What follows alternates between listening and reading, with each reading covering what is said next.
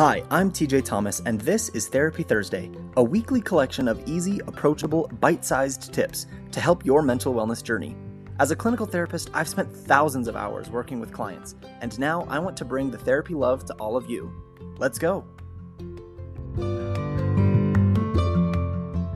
Hello everyone, welcome to Therapy Thursday. As many of you may already know, September is National Suicide Prevention Month. This week, specifically, is National Suicide Prevention Week, and today, September 10th, is National Suicide Prevention Day. So of course, I would be completely ignoring my responsibilities, my job, and my ethics if I didn't address suicide today. A few months back, I did a much longer, more in-depth video about suicide. Please, if you haven't seen it, go back and watch that video. I give a lot of good resources and tips about suicide, how to help those struggling with suicidal thoughts or feelings, those who have been through it, those who have lost someone to suicide, especially the signs to look out for when someone is contemplating suicide and maybe isn't saying it. So please, for National Suicide Month, week, and day, watch that video if you haven't, and watch it again if you have, because we can all use a refresher and a reminder on this really important topic. So today for Therapy Thursday, in honor of Suicide Prevention Month, week, and day, I didn't want to go over the same information I did in that video. Instead, I want to share a little insight that I got from a friend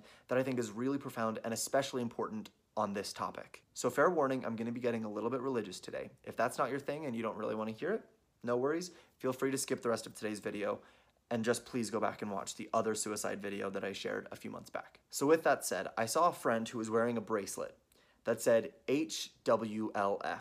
I didn't know what that meant. Maybe I'm the last one to find out. So I just asked them, what's HWLF stand for? He told me it stood for He Would Love First. It's a response to the bracelets, rings, bumper stickers that you see everywhere, WWJD. What would Jesus do?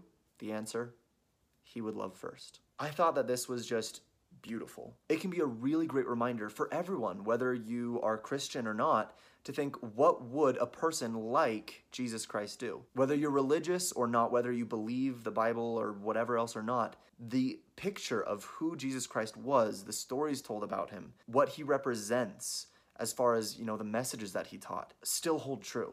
So it can be a really great reminder to ask ourselves, what would Jesus do? But sometimes better than the question is the simple statement, He would love first. To me, that hit me really, really hard. Unfortunately, I think in our world, both today and all throughout history, religious messages meant to spread love are far too often used to spread hate and animosity. The stories and the parables used to teach to love one another and to care for each other and to watch out for one another are instead used to exclude and antagonize. So especially on this month, week, and day, when we're trying to prevent suicides, when we're trying to reach out and tell people that they're not alone, that suicide isn't the only option for them, that there are people who care about them, this message I think is really important. He would love first, and so should we. This sounds like a really simple message, but unfortunately a lot of us get it wrong a lot of the time. I can tell you from my own experience in a very conservative religious community, unfortunately, a lot of the times we miss the mark, that we care more about whether someone is doing what we agree with rather than loving the person unconditionally, just fully loving them. And this goes across everything in our world, to be perfectly honest. It's not just about religion. I am so tired of people unfriending or blocking other people because they disagree with them politically.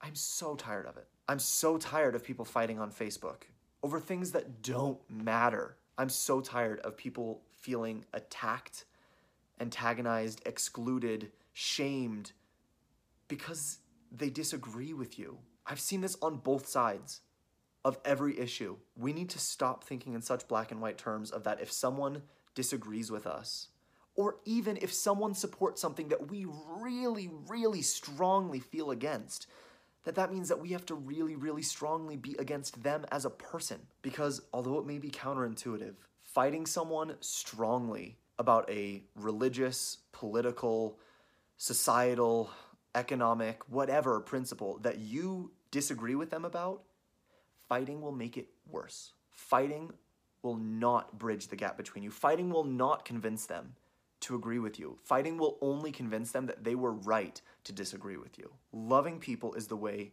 to heal the wounds created by hate and division. I know it sounds soft for a lot of people. I know that a lot of people out there are rightfully very angry, very frustrated, very tired of the status quo. But no matter what side of any issue you fall on, please remember, he would love first. And for anyone out there who is struggling right now with suicidal thoughts or feelings, we especially need to be there for them. We need to love them first, not question whether their feelings or statements of suicidal thoughts are attention-seeking. Not doubt them, not shame them, not tell them that they're weak for this. We need to love them first.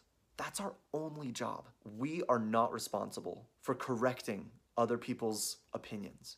We're not responsible for fixing what we see broken in them. We are only responsible for loving each other. People way too often get in this mindset that if we love someone, it's the same as condoning their actions, or that if we love someone, that it means that we have to let them walk all over us or mistreat us. And that's not the case. We can love more fully than that. We can love someone without allowing them to walk all over us. We can love someone while disagreeing with them. And in this world where suicides are one of the only cause of death that continue to rise year after year, we need to love first. So that's your homework for this week. Reach out to someone who needs some love. I don't care who it is. A friend, a family member, an acquaintance. There's a good chance that there's someone who came to mind. Don't ignore that feeling. There's a lot of people who need love who are afraid to reach out and ask for it. Send it to them. Give it to them freely. Love them first. Worry about the rest later. That's my Therapy Thursday for you today. Thank you very much for joining us. As always, if you have any comments, questions, concerns, or topics you'd like to see covered on a future episode, please message me. I'm always happy to receive your messages. And with that, I'll see you next week.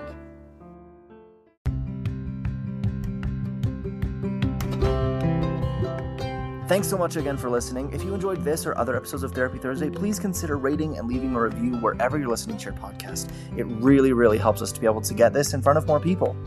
Of course, remember that this is a podcast, not therapy, and it should not replace any treatment by a licensed mental health care professional. And I invite you to follow me along on my Instagram @TJ Counseling for more mental health tips.